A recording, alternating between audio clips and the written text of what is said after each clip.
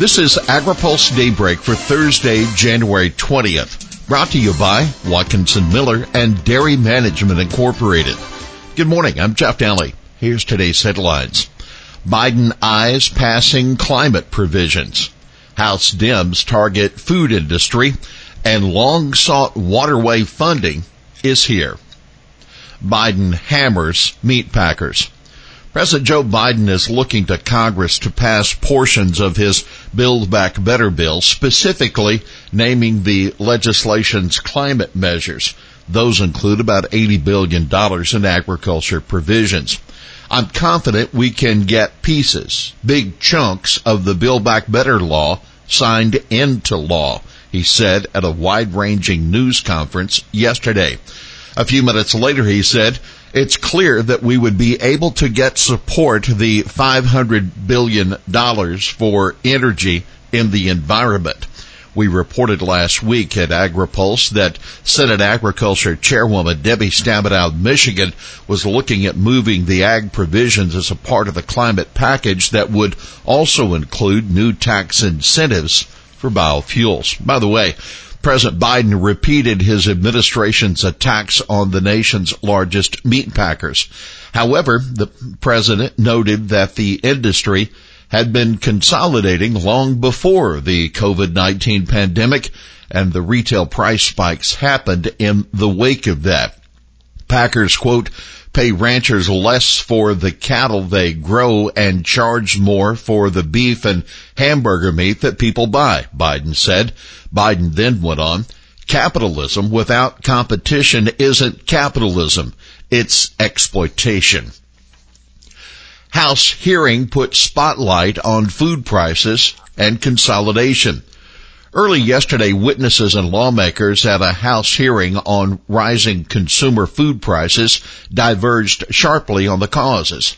Democrats and their witnesses blamed market consolidation and greed. Republicans and their invited witnesses pointed to pandemic-related spending and regulations.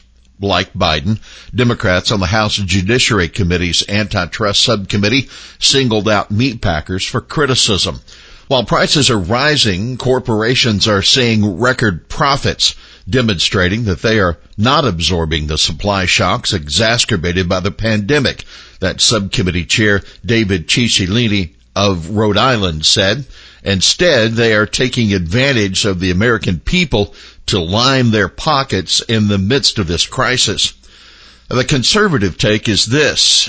Peter St. Onge of the Heritage Foundation told the lawmakers that the data strongly suggest that food production, in particular meat packing, is among the most competitive and efficient industries in America, indeed in the world. Democrats call for stronger antitrust enforcement, and Cicilline even raised the possibility of price controls to address inflation. Now, outside the hearing, a new study from the University of Arkansas says a bipartisan market reform bill that the Biden administration officials have spoken favorably of could decrease Arkansas cattle prices, reduce incentives to improve cattle quality in Arkansas, and shrink the size of the Arkansas cattle industry. Why it matters? Well, the analysis is one of several solicited by GOP aides to Senate Ag Committee. Arkansas Senator John Boozman is the panel's top Republican. Julianne Potts, the president and CEO of the North American Meat Institute, wrote in an AgriPulse op-ed on the industry concentration and issues this week. We'll have more AgriPulse Daybreak after this. Located in Washington, D.C., Watkinson Miller has been providing legal services to the agriculture industry for more than 30 years. The attorneys at Watkinson Miller possess a unique combination of knowledge, skills, and experience working with commodity boards and their partner organizations and the U.S. Department of Agriculture. Watkinson Miller is proud to serve the agriculture community by delivering top-quality legal services that achieve cost-effective results. Welcome back to AgriPulse Daybreak. Farm groups welcome Mississippi River funding. 15 years after being authorized by Congress, the first construction dollars are set to flow for rehabilitating locks and dams on the Mississippi River. The Army Corps of Engineers' initial plan for spending from the bipartisan infrastructure bill earmarked $732 million for construction of Lock and Dam 25 near St. Louis. It is the southernmost of 7 aging locks and dams that Congress in 2007 authorized for rehabilitation. The project will add a 1,200-foot lock chamber, twice as long as the existing one at the facility. Modernizing these outdated locks will help discipline rail rates, reduce wear and tear on U.S. roads and bridges, and make American agriculture more competitive, said Mike Seifert, President and CEO of the National Grain and Feed Association. U.S. and U.K. start talks to resolve steel and aluminum trade spat. The Biden administration has started talks with the UK to end U.S. tariffs on British steel and aluminum, as well as the British retaliatory tariffs that affected some U.S. agriculture goods. The U.S. already reached such a deal with the European Union. The UK announced its separate retaliatory tariffs when it exited the European Union.